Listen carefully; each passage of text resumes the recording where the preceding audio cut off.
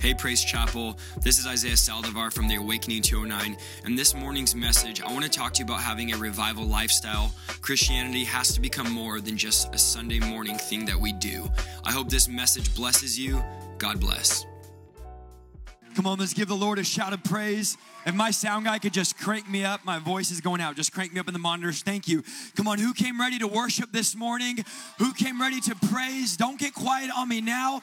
Listen, if y'all get quiet on me, I'll get nervous. I'm half Hispanic and I'm half Italian, so I'm going to keep asking him to turn the mic up. I yell a lot and I talk fast, but I'm telling you, I feel the fire of Almighty God in this place. I feel the anointing of Almighty God. Can y'all hear me in the back? I feel the anointing in this place. When I come to the house of the Lord, I come to praise. I come to worship. I don't come just to hear a good message. I don't come for somebody to babysit me. Come on, help me with an amen. I don't come just to get it over with. I know y'all are not at the 9 o'clock service just to get it over with so you could go home and watch football and hang out for the day. I know that you came in early because David said, I will arise early and seek the Lord. David said, better is one day in your house than 1,000 elsewhere. David said, I would rather be a doorkeeper in the house of the Lord than to dwell with the wicked. David said, better is one day in your house than 1,000 elsewhere. In fact, David said, I have one wish and one desire, that I would dwell every day in the house of the Lord. There is no better place to be than the house of the Lord. Don't worry, I'll breathe in about 40 minutes. There is no better place to be in the presence of God. I think about where I was 9 years ago as an atheist, and I think that if it wasn't for the mercy of God, if it wasn't for the grace of God, if it wasn't for His power that delivered me, I need somebody that remembers what it was like in that trap house. And if it wasn't for His power, I need someone to remember where they were on drugs, and it was only the mercy of God. It was only the anointing of God. It was only by His power that saved you and delivered you. I don't want you coming in here this morning acting like it was religion that delivered you. I don't want you coming in this morning acting like it was religion that saved you. It was only by His Holy Spirit power. It was only by His anointing. See, there are a lot of us that to get us to praise, we don't need another worship song. We don't need another worship album. There are some of us that need a flashback of what God has done in our life. We need to remind ourselves, if it wasn't for your mercy, if it wasn't for your hand, I wouldn't be here. My praise is a result of a changed life. My praise is a result that God has done something, that God has moved. I wonder if I'm in the right place. I wonder if I'm in a place. Come on, help me this morning. I got to make sure I'm at the right place. I'm not at St. Anthony's. Come on, help me. I wonder if I'm in a place that says, God, I'm grateful. So when I come to the house of the Lord, there is a shout on the inside of me. There is a praise on the inside of me. I believe one of the things the Lord is doing in this hour is God is restoring excitement back to the house of the Lord. God is restoring passion. I believe this morning that God is going to give you some passion. He's going to give you your praise back. He's going to give you your shout back. He's going to give you your fire back. He's going to give you a new worship, a new song, and a new praise. If you've been feeling dry and dead and far off, this morning is your morning to get a fresh fire. This morning is your morning to get a fresh hunger. This morning is your morning to get a fresh encounter.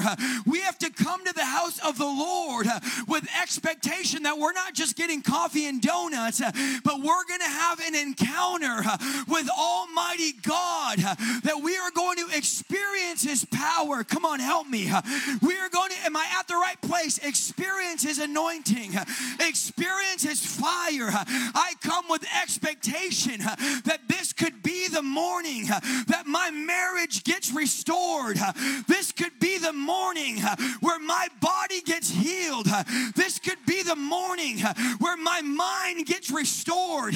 This could be the morning. I'm just going to keep preaching, y'all, where every demonic power will be silenced. That today could be the day We need expectation back in the house of God, where we come to the house of God saying, God, I refuse to come to another service where I walk in one way and I walk out another way. And please do not sit back and look at me crazy, y'all. I'm already family here. So whether you like it or not, I'm already a son of this house. Praise the Lord.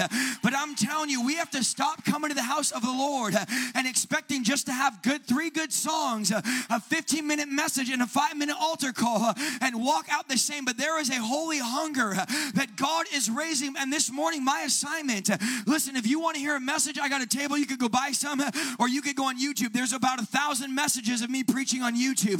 But this morning, I believe that God does not just want to give us a nice sanitized message, but God actually wants to shake up our box. He wants to shake up our comfort zone.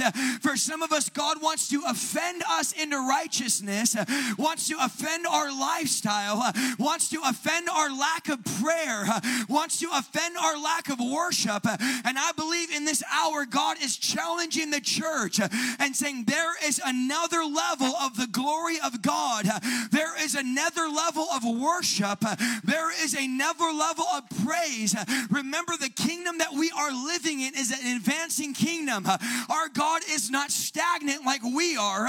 Our God is not casual like we are. Our God is not stale or dry. But the Bible declares that we advance from glory to glory to glory. There is no neutral in the kingdom of God. I am either growing to the next glory or I am dying in complacency. I am either advancing, and I refuse to go another day, another service, or another moment with the same praise that I had last week. I refuse to go with the same worship that I had last week. That there is a trumpet sounding, there is an alarm going off in the spirit, and God is waking up the American church. God is waking up a remnant. God is waking up his people, and we are no longer going to celebrate sleeping Christians. We're no longer, come on, help me. We are no longer going to celebrate being complacent in the house of the Lord. And if you've heard people, oh, you're okay, brother, where you're at. I refuse to be around believers that are convinced me I'm okay with where I'm at. I want to be around some people that will take me to the next level. I've told God a million times, I travel full time. I pastor a church in Northern California. I mean, I am busy. I got a million things going. Yet I come to a service just like this. I'm oftentimes in 20 to 25 revival services per week, per month. And I'm saying, God, I don't ever want to become professional.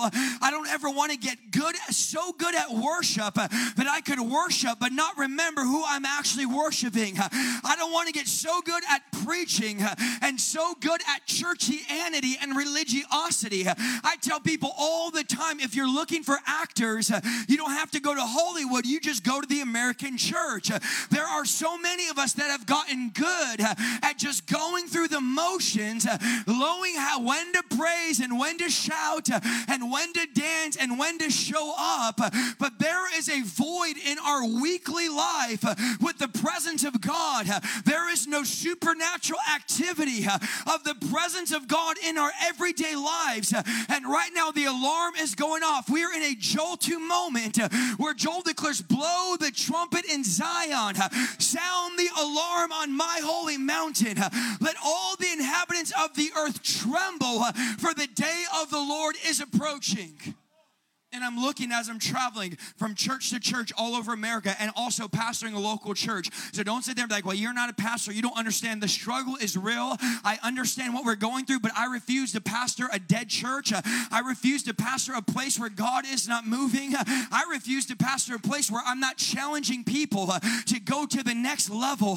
Friend, if you're not coming, getting convicted, challenge, and there's not something in your spirit where you're going, God, I need to change, then you are missing what God is doing in this house. God does not want to leave you where you are. God does not want to leave you in stagnicity, but there is a movement of the Holy Spirit. There is a move of God breaking breaking out, and I just want to be a weather forecaster in the spirit for you today. There is a move of God breaking out in America and in American churches where people are saying, I am tired of business as usual. I am tired of going through the motions of American religiosity and not experiencing the presence of God in my everyday life. From that thing on the inside of you that says, Isaiah, I'm not satisfied with religion, that has been put there by God. That thing on the inside of you that says, I am hungry for more of God. I don't just want to experience Him for an hour and a half on Sunday morning, but I want to experience the presence and the power of God in my everyday life. I am not okay with once a week church. I want encounter. I want the presence of God to change me. I want every single day. When Jesus called the disciples, it was a foreign principle, a foreign concept, and a foreign idea to show up once a week. In fact, you are not going to find in the Bible anywhere in Scripture, and I would challenge you, where Jesus said, I only want you to come for 1 hour on a Sunday morning, and I want you to pour out your affection for 1 hour. Jesus would invite people into a lifestyle of following Him. He would invite people to an encounter and a relationship. And we have created in America a God in our image instead of making our lives in the God that made us in His image. In other words, we're no longer the clay, we're now the potter. And instead of God molding us and shaping us into what He wants us to be, I'm trying to slow down for some of y'all in the back that aren't getting it. We are now shaping God with how we want Him to be. And so we build our church and we say, okay, well, the people don't want to hear about casting out demons. Well, the people don't want to hear about hell. Well, the people don't want to hear about repentance. They don't want to hear about living a clean life. They don't want to hear about movies and music and what they should be listening to and the lifestyle requirements to being a disciple. And so what we're going to do is we're going to get this book and we are going to create a Jesus that talks like us, that acts like us, that looks like us, that is culturally and socially acceptable. Except the very problem we have, especially in California, is that Jesus does not fit into our liberal agenda. Jesus does not fit into our carnal lifestyles. Jesus does not fit into our pagan addictions. Yes, I said pagan in the house of the Lord. And so Jesus says this, that if you want to create a God in your image, which a lot of us serve, then you will get the power of the God that you've made in your image. And the God that you've made in your image does not heal the sick. The God that you've made in your image does not raise the dead. The God that you made in your image cannot bring deliverance. There is no life, there is no freedom, there is no power. And so when we make a God in our image, we lack the only thing that we actually have to offer this world. Let me just say something very quickly. The only thing we have to offer this world is not good kids programs, is not good sound systems, lightings, or televisions. The only thing that we truly have biblically to offer the world is the presence of Almighty God. In fact, in the Old Testament, there was only one distinguishing factor. One distinguishing factor was the presence of God. That the other nations and the other people would say they have the presence of God. And I'm wondering when America looks at the church, I'm wondering when people look at the life of Isaiah Saldivar, I'm going, God, do they see that I have the presence of God? Do they see that there's something different about me? That there is a residue about me? That there is a passion in my life? Friend, listen, I'm not here to put on a show. I'm not here because I was looking for somewhere to preach. I am here believing that there would be such a move of God in the American church that we would get back to the place of prayer. I mean, imagine choosing God over Netflix. Can y'all hear me? You just turn that mic up. Imagine spending 4 hours a day in prayer instead of 4 hours a day watching Netflix, 4 hours a day watching Instagram, 4 hours a day on our Facebook, 4 hours a day gossiping, murmuring, and complaining about the church, and saying, God, I'm going to spend actual time in your prayer. Y'all are making me sweat this morning. I'm going to spend actual time in your presence. I'm going to spend actual time in worship. That there is no shortcut to the presence of God. There is no workaround to the presence presence of God, we as believers need to stop shaking our fist at God and being mad that He's not answering prayers that we're not even praying. We are mad that God is not moving when we're not even inviting Him to move. We're mad that God isn't delivering our family. I was complaining, Pastor, one day, God, you haven't healed this person and you haven't saved this person. And God said, Isaiah, what is the literal time, chronological time you've actually spent praying for that person? And I realized that my Instagram life, my Netflix life, my YouTube life, and all my sports and everything else I was doing was hours and hours a day. And there was little to no time spent in the place of prayer. Friend, you will never see breakthrough in your life if you're not willing to travail in the place of prayer. You will never see breakthrough in your life if you're not willing to go into intercession for your family, go into intercession for your marriage. I believe, and you're going to get another different message in the second service, praise the Lord. But I believe that God is going to raise up men in the house and raise up men in the church where your wife is not going to have to preach your home, but you're going to say, I'm going to teach my kids to pray. I knew y'all weren't going to be loud right there. Only the ladies are shouting now. I'm going to turn my man cave into a prayer room, and I'm going to lead my family in the presence of God. Come on, ladies, where are you at?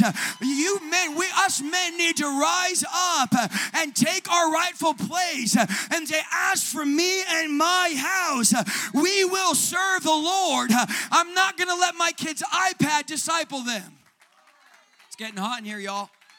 I'm not going to let Instagram disciple my kids. Because if you do not disciple your kids, their friends at school will disciple your kids.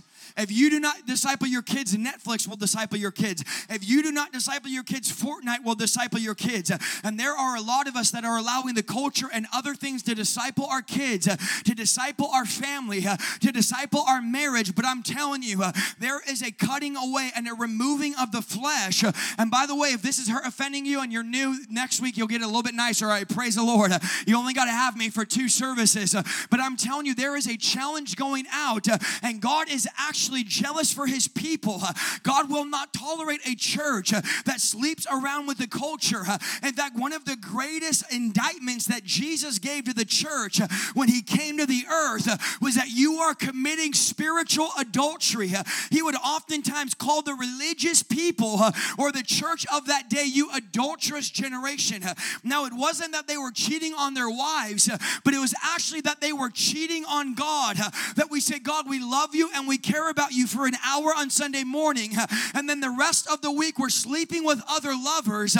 We are cheating on God, and we think that God is going to bat His eye and be okay with it. In fact, I oftentimes wonder, what would it be like to be in a relationship with the American church? You think about bad relationships, you have family or friends or marriages, or people in this church, and you go, man, I don't know why I could not handle your husband. I mean, he's angry, he's bitter, he yells, he's demanding. Come on, y'all, I'm Hispanic. You better hear me. He's always asking for this and always asking for that, doesn't want to lift a finger around that. I mean, you look and you're like, I don't know how you're in a relationship with him. I look at the American church and I wonder, going, God, how are you in a relationship with people that really don't love you outside of an hour and a half on Sunday, really don't have a prayer life, don't worship, don't pray, don't have a holy hunger for the word of God. And then God says, Isaiah, easy, go to the book of Hosea. There was a man there that I told, I want to show you. He tells Hosea, I want to show you what it's like, thank you so much, to be in a relationship with the church.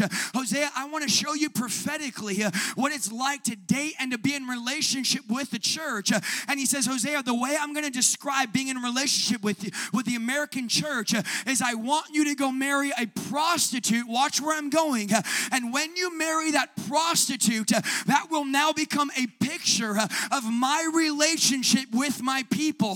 Understand that we have painted a picture of the bride. I have one guy say, well, brother, you shouldn't bash the bride of Christ and you shouldn't talk about the bride. And I said, brother, if you actually think what I'm preaching about is the bride of Christ, you have not read your Bible, because the bride is not sleeping with other lovers. The bride has not gotten plastic surgery. The bride is not not plastic and synthetic like American Christianity. There is a harlot, a different Jesus that is pretended to be the bride of Christ. This is all up in your Bible, y'all. Y'all should open it. This stuff is crazy. That has become a make-believe Jesus. In fact, Paul addresses this very issue when he told the church in Galatia, who has bewitched you? And you know what Paul said? Paul said, if anybody comes and uses this word and preaches a different Jesus, he says, let a curse. He says, even if an angel, imagine we're in service and an angel shows up. I'm talking about an angel. I'm not talking about a demon. I'm not talking about an angel. I'm talking about an angel from heaven shows up and goes up to Pastor Omar and says, Pastor Omar, I'm an angel. Hello. Everyone's freaking out. I would like to preach behind your pulpit. I'm pretty sure Pastor Omar would say, okay, you know what? I'll preach next week. Let's let the angel preach. And Paul said, if the angel gets up and preaches, I want to show you how powerful this is. And then angel shows up and preaches a different Jesus, or what the Bible calls another gospel than the gospel that we actually brought you. He said, let a curse fall even if it's an angel.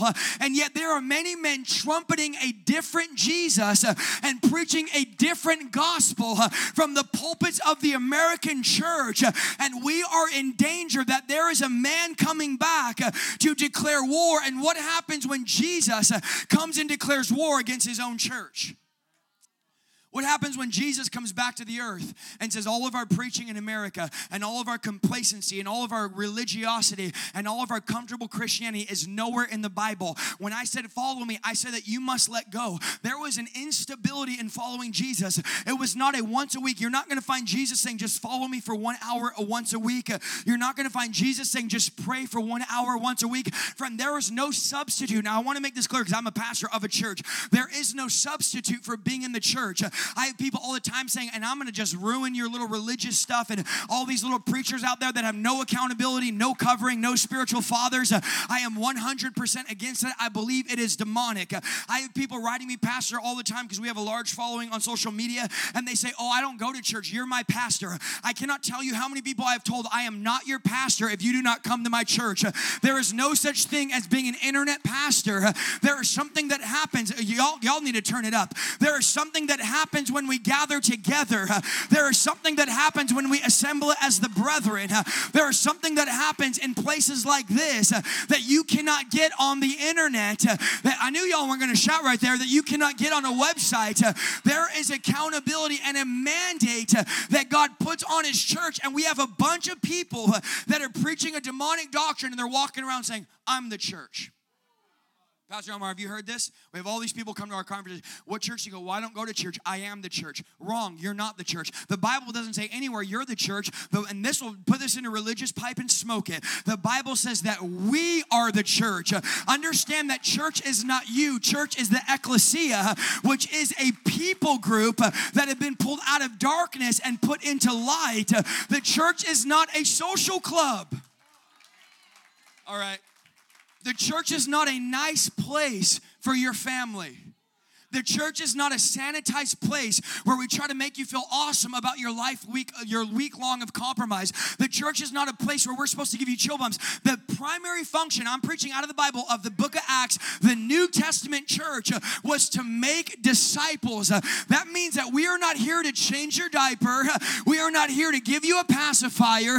We are not here to clean up your mess or to feed you. If I hear another person that leaves their church because they're not being fed, I'm going to have to show them a video of my 3-year-old climbing up on the counter and pouring herself a bowl of cereal. And I'm wondering why my 3-year-old could feed herself, yet there's grown adults in this room that are waiting for their pastor to feed them. Pastor, I need a word. I need a word. You need a word because you don't read your Bible all week.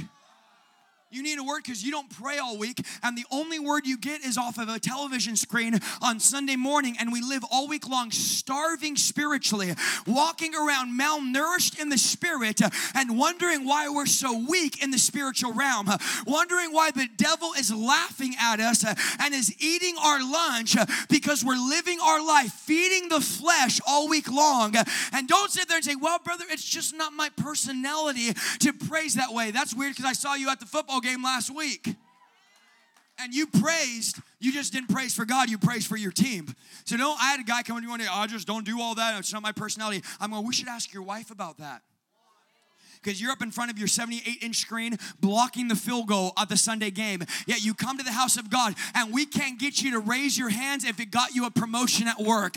We can't get you to raise your hands if your life depended on it. Dad, listen, your kids don't need you and don't need to see you working hard. They need to see you in prayer. They need to see that dad knows God, that dad has a relationship with God.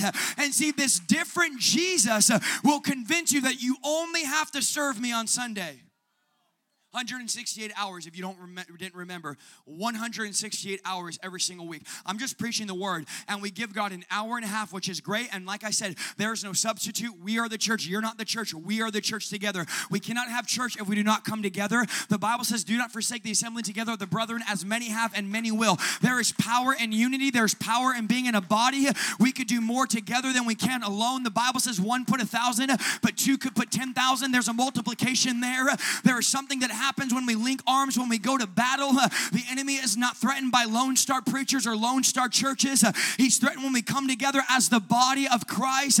If we're not as a body, then we are mutated and deformed. There is a body, but understand that if we're living our lives, and I know this is strong, but I feel the anointing on this, I feel the conviction, and I'm responsible when I get on that airplane if I preach the word God gave me or I did it. But I'm telling you right now, there is a different Jesus we are living by, and there is an hour and a half commitment we give to God, and then the rest of the week we ignore him. Now, I'm not a math major or a mathematician, but I do know this. If there is 168 hours in the week, and if I'm giving God an hour and a half of my week, that's less than 1%. Less than 1%. So let me ask myself this question. I'm not asking you. Paul said this, told the church, test yourself to see if Christ is really among you. Test yourself. What is a test? A test is a series of questions that determines whether I know the subject matter or not. So Paul said, I'm not going to tell you if God's among you. I'm not going to look into your personal life and say, well, brother, I'm not going to condemn you. I'm not here to shame you into the kingdom. I'm here to bring holy conviction that you would evaluate your life, as Paul said, and you would say, wait a minute, maybe I think I'm a believer by word or by this, but maybe in my deep down on the inside of my everyday life, I'm not actually a biblical Christian.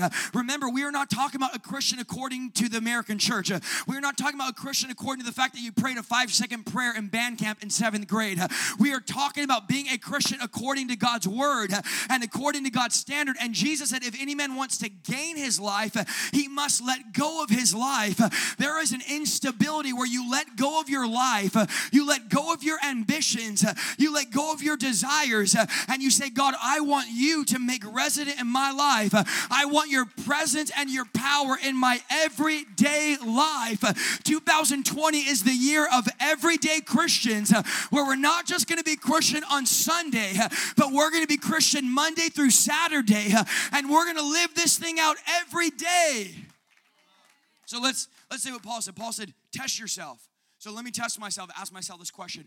And then you can ask yourself, right? Like I said, I'm not going to shout this at you. I'm not going to tell you this because I already know some of y'all don't like me, okay? That's why I took my glasses off so I can't see you grinning at me. Praise the Lord, okay? Thank you so much for those lights. I love it. I love not being able to see some of you grinning at me. Praise the Lord. But here's the thing. I got to ask myself, what did my prayer life look like in the last 7 days? What did my worship life look like? Remember, worship is not music. Worship is sacrifice. The first time we see, which in systematic theology we're not going to go into because it's not relevant, but there's a thing called the principle of first mention. If you went to Bible college like I did, you understand this, that anytime they mention something first in the Bible, it will hold precedence throughout the rest of the Bible. Now, I have no problem calling music worship, but biblically that's not worship, that's praise. And what we do is we say, well, I worshiped on Sunday. You didn't worship if you didn't sacrifice. The only way to worship God is to lay down a sacrifice. When Abraham had Isaac, the Bible says the first time we ever see worship in the Bible was when Abraham had to go sacrifice Isaac. He said, I will go over there and I'm going to worship. He was not going to play 3 fast songs, 2 slow songs, and have a little altar call. What he was going to do was lay down the most valuable, important thing in his life.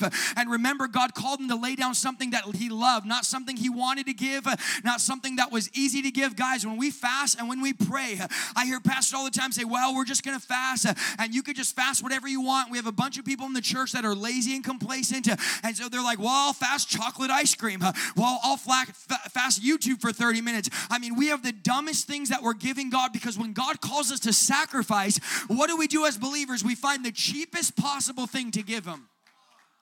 And it's not a new thing. Israel was doing that. And God came to Israel and said this. And I know this is strong. I didn't plan it. I promise I'll send you my notes. They're very nice and very loving, okay? But I felt the conviction of God.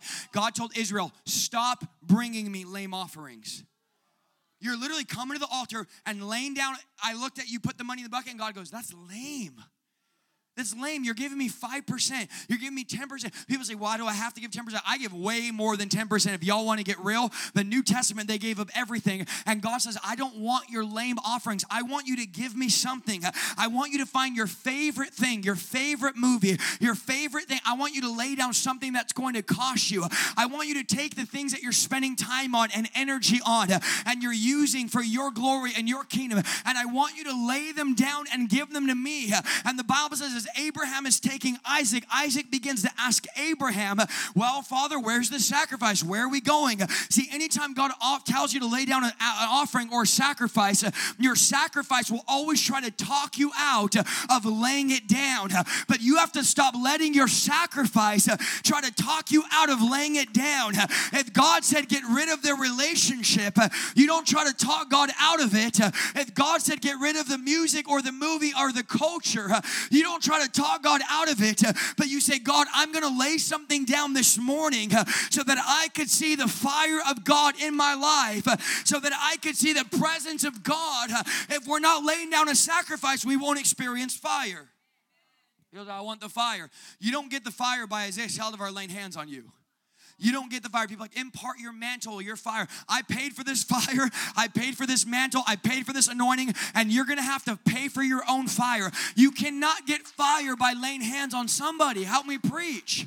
Now, I'm as Pentecostal as they come. I will shake, I will roll, you could pour oil on me like we're a piece of chicken at KFC. I mean, you could fry me up, you could speak tongues. I'll spit on you as I'm praying. I believe, I love it. It's all good, it's all dandy. But I am tired of people asking for something that they don't want to pay for. I'm tired of people saying, give me your mantle and give me your anointing. And I feel like the wise virgin saying, go buy your own oil, go get your own fire, go get your own praise. See, I paid for this praise. I paid for this worship.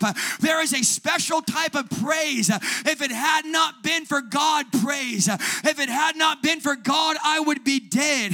If it had not been for God, I wouldn't be here. There is a special shout and a special praise reserved for those that have paid a price. So he said, go sacrifice your first one. That was true worship. So then when I asked myself, what does my prayer life look like? Jesus said that if you want to find God, many people are struggling, and we don't have to raise our hands because we're all struggling, praise the Lord, including me. But we're struggling. I don't know how to find God. I've never experienced God. There are many believers, majority of believers that I travel to in the American church that have never had a genuine experience with God. And it's not because God is far off. It's not because God doesn't love you. It's not because God doesn't care about me. It's because you have not spent time to actually pursue God. The Bible declares that if you seek Him, you'll find Him. In fact, Jesus actually gives us the GPS coordinates to God on the earth. And Jesus says, if you're looking for God, there is a place on the earth where God dwells. He didn't say an altar at a church, although God does dwell at altars of churches. He did not say at a conference, although God does dwell at conferences. But Jesus gives us the key to where to find God. I know you want to know because I want to know. He said the key, the geographical location that every person in this room has access to finding the presence of God is actually in the secret place. He said, pray to your Father in secret who's in secret. And I'm going, we know where God is, but are we there looking? Let's ask ourselves that. Let's be nice, okay? Because it's my first time, so I'm just trying to be as nice as possible. Let's not even say in the last week. Let's just say in the last 20 days. Have I seeked God and have I found God? Well, how long should I look for Him? I told the young people last night, the same amount of time you look for your car keys. You don't look and say, well, I give up, I didn't find Him. You look until you find. When I'm in prayer, it might be 5 minutes. I'm not legalistic. It might be an hour, but I'm going to pray until God says something or does something. When I go into my office, in my prayer closet, and I begin to pray and shut the door of my mind, I say, God, I don't want to leave this place the same. If I am in your presence, in your anointing, and in your power, then I want to leave this morning different. I want to leave with a new boldness, a new fire, a new passion.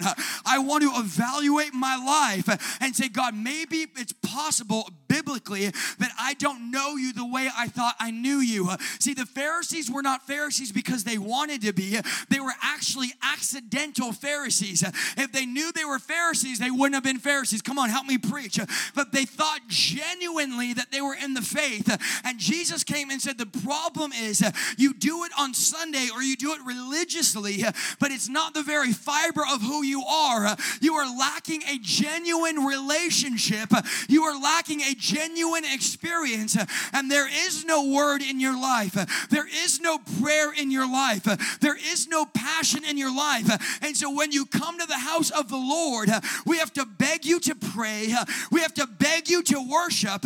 We have to beg you to get excited because we teach people just come to church and check it off your list. Let's come to church. I know y'all are mad. I'm mad too. I'm mad at myself. I'm mad. I'm mad at my own self as I preach. I'm mad that I don't pray enough. I'm mad that I don't, oh, brother.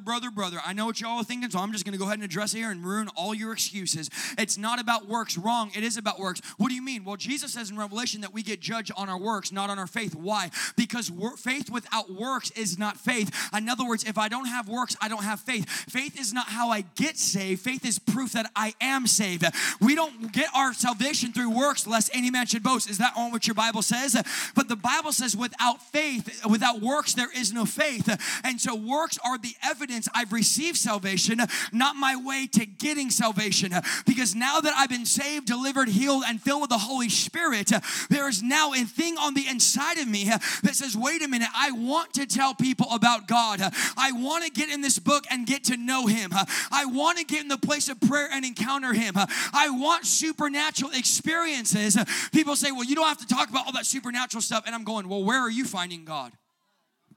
Seriously, if you're not living in the Spirit, if you're not praying in the Spirit, if you're not seeking God in the Spirit realm, where are you seeking God? Because our God is not natural. How many people know you can't see God? You can't see God with your physical eyes. You only can see Him with your spiritual eyes. And so if we're not living spiritually every single day and saying, God, I'm going to spend 2020 being intentional about your presence and about your power. Here's the thing. God requires us to be intentional because God is not just going to drop gold dust on you. He's not going to drop a gold brick on your head. If you're waiting for a prophetic word for a man of God, I know that a lot of us kind of just wait and go, well, one day God's going to show up, and well, one day God's going to speak to me. God already spoke to us 2,000 years ago and then said, I'm not just going to speak to you, I'm going to write a book and give it to you so that when you don't hear my voice, you could just read the Bible out loud. I want to hear the voice of God. Then read your Bible out loud. That's the voice of God. So that means this, as I come to a close, if I could get the worship team up, praise the Lord, I'm doing good on time. That means that when I see somebody sick, I don't need a prophetic word. Come on, help me. I don't need a prophetic word to pray for the sick person at Walmart. I've already been given the prophetic word. It's called the Word of God, John chapter 1. You should read it. And so whenever I see someone demon-possessed, I don't need to wait until a deliverance minister shows up. Why? Because I've been given the same Spirit that raised Christ. And so whatever the disciples were called to do, I'm called to do. It was not like, okay, Jesus didn't get the 12 disciples and go like, okay, John, you look like a really good bass player. Matthew, you look like a great keyboard player. Okay, Peter, I don't know what we're going to do with you. You can be an usher because we can't even deal with you half the time. You're halfway in, halfway out half the time. So we're just going to make you head of the ushers. God, that'll work, okay. And I'm going to take you, and he goes through all the disciples. You look like a pastor, and you look like, and then he goes, okay, every Sunday morning, we're going to meet. Now, this is biblical, and this is New Testament, but this is not Christianity.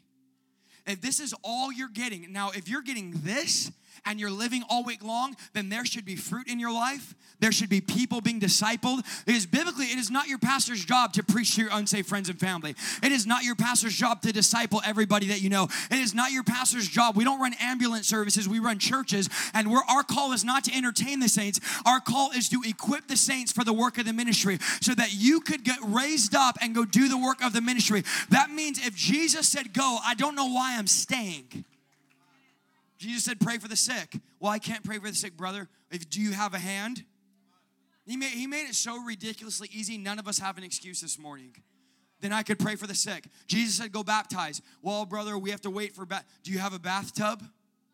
Then you can baptize. Jesus said, make disciples. Did he say, wait for your pastor to start a discipleship program and then get your friends and family to enlist? No, he said, you make disciples. Why? Do I have a kitchen table? That's where disciples are made in relationship. Jesus said, preach the gospel. Jesus did not say, live your life just inviting people. And I can't emphasize enough, I'm a pastor of a church. He didn't say, live your life inviting people on Sunday morning, giving them a flyer, and then letting your pastor preach to them, and then losing all reason. Jesus said, I want you to preach the gospel. I have given you power. I have given you authority. I have given you access. Your pastor's job, biblically, according to the book of Acts, is to be in prayer and to read the word. Those are his jobs. It is not your pastor's job to be out on the street feeding homeless people. It's your job. The Bible says the disciples said, we're not running a food program. Our call is to be in the word and to be in prayer. And then when we get up before the congregation, we have fresh manna from heaven and we deliver you the word. And then guess what you do? You go do the work of the ministry. This is not all there is to ministry, because God has called everyone in this room to be a pastor. Maybe not a pastor of a church, but a pastor of your family, a pastor of your business, a pastor of the hospital you work at, a pastor of the police station. There is a different Jesus being preached, and we have to cancel out every notion and saying, God, I want a daily encounter. I want a daily relationship. I actually want a prayer life. So when I ask myself, as I close this message this morning and say, when's the last time I prayed for the sick? You don't have to raise your hand. You don't have to be shame, condemnation, convicted, or whatever. Just let the conviction flow. And if the shoe fits, wear it, walk down the aisle, stun it, be excited about it, praise the Lord. And if you don't say amen, just say ouch. But I have to ask myself this question as a preacher, as a minister, because you do know it's biblical and possible that I will stand before God and God will say, who are you again? I'm Isaiah Saldivar. Look at my YouTube, look at my Facebook, look who I preach with. God TV, and give God all my accolades and all my resume. And God goes, I don't know you. I don't know you. Well, everybody else did, but I don't. There was never a real relationship between me and you. You went to church, but there was never a real relationship. There was never a real encounter. There wasn't this dialogue or this conversation. Now, I know something. Listen, my wife, if I only talked to my wife for an hour once a week, my wife would divorce me in 2 weeks. My wife, I'll be with my wife for a week long doing the ministry, and then after a week, she's like, babe, I haven't seen you. I'm like, we've been together all week doing ministry. I've been with you all week. She's like, yeah, but I haven't spent time with you. I'm like, we've been together all. But see, wives look at time different than guys look at time. My time is like, okay, well, we're driving together, we're in church together, we're in prayer together, we're in revival. And my wife's like, if we're not there staring at each other, not talking, it's not personal time. Like, okay, honey, I'm here. Let me know. What do I got to do, okay? I'm here. I'm all ears. I'm not going to try to fix you. I'm just going to listen. Stop trying to fix it. I'm like, okay, I'm just going to listen. So it doesn't count unless I give her that time. This church stuff doesn't count to my wife. She's like, yeah, you're a great preacher, but are you a good father? See, God's the same way. God says, this doesn't even count. If I took out your Sunday morning, where would your Christian life be? Many of us wouldn't even be Christian without Sunday morning. But I'm talking about building a personal history with God. A personal relationship where we say, when was the last time? See, it's not works. It's not works. It's not like I have to go pray for people. I have to go. It's an overflow of my relationship with the God that saved me, changed me, delivered me, and healed me. And out of that overflow, I see people that are oppressed by the devil. And I say, wait a minute. I have the power to set you free. I have the power to deliver you. I saw Satan fall like lightning. And so I'm doing it out of love. It's all about love. It's all about relationship. But if there's not a desire in me to do it, I wonder what relationship I'm in. I wonder if I'm in relationship with a different Jesus. Let's all stand to our feet this morning. We're not going to do a drawn out. We're not going to keep you for the next 4 hours. But I want to say there are people in this room that would evaluate their life and just simply say this. Just ask yourself this. Let's be super nice, Pastor. Super nice, okay? Because I really do want to come back here. Let's not even do a month. Let's be nice. Oh, man, I feel the grace. 6 months.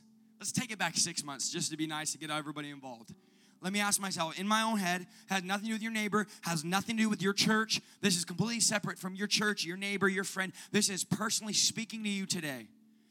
Have I prayed for the sick in the last 6 months outside the church? I'm asking myself this question as I'm asking you. I'm not exempt. I wish I wasn't on a stage because I'm not above you. In the last 6 months, do I have a personal communion, a secret place prayer life. And when I say secret place, I'm talking about setting aside 20 to 30 minutes to start and say, God, I'm going to pursue you. I'm not talking about 5 hours a day praying in your office where there's fire and angels showing up. I'm talking about having a relationship and a dialogue with God every single day. Your secret place might be in your car, in your truck, on your way to the construction site. Your secret place might be in the lunchroom. I don't know where it's at, but ask myself, God, have I prayed? Have I had a secret place? Have I prayed? Have I cast a demon out of anybody in the last 6 months? Because remember, every disciple was casting out devils, not some disciples that felt like it or felt called. You don't have to feel called. You never have to feel called with what the word already says to do. So if the word says to preach, I don't need to be called to preach to preach. If the word says to pray for the sick, I don't need the voice of God. I don't need the call of God. I've already been called 2,000 years ago. If the word says that every believer drives out demons, then I don't need a prophetic anointing. I don't need the man of God to lay hands on me. I don't need a divine revelation or a book from the Christian bookstore. I have the word of God. I have power over every demonic force. I have power over every generational curse, so I could go out and do it. In the last 6 months, we're coming to a close here. In the last 6 months, have I prayed for anybody? Have I discipled anybody? Anybody. I'm not talking about your church. I'm not even talking about inviting. I'm saying, have I discipled somebody? That word disciple, just teaching somebody how to follow Jesus. Have I done that? What is my word? How much of this have I read? Not because I have to, because I want to. Now, let me say this. A lot of this starts with having to, but ends up with wanting to. Does that make sense to y'all?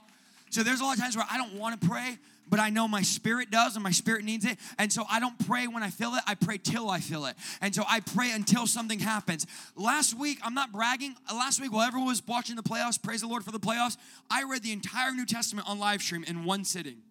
8 hours straight. I sat there and read the Bible. Because I had to? No. Because I was getting paid to? Nope. Because I wanted to show off? No. I was going to do it regardless. People just said, we want to do it with you. So I went on live stream and I live streamed it.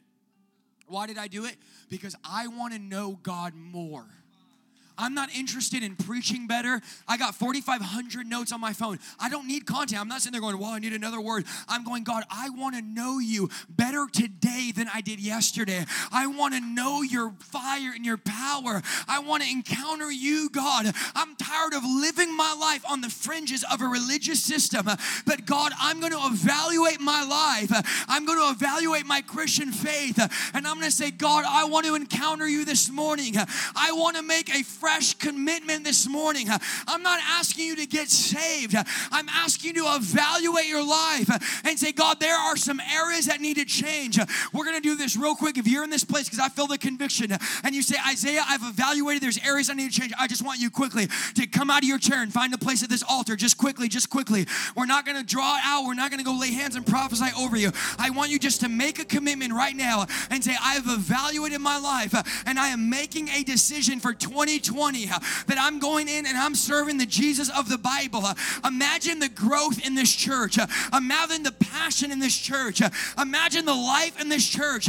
If we would all get connected, if we would all get in relationship, if we would all get to know God like never before.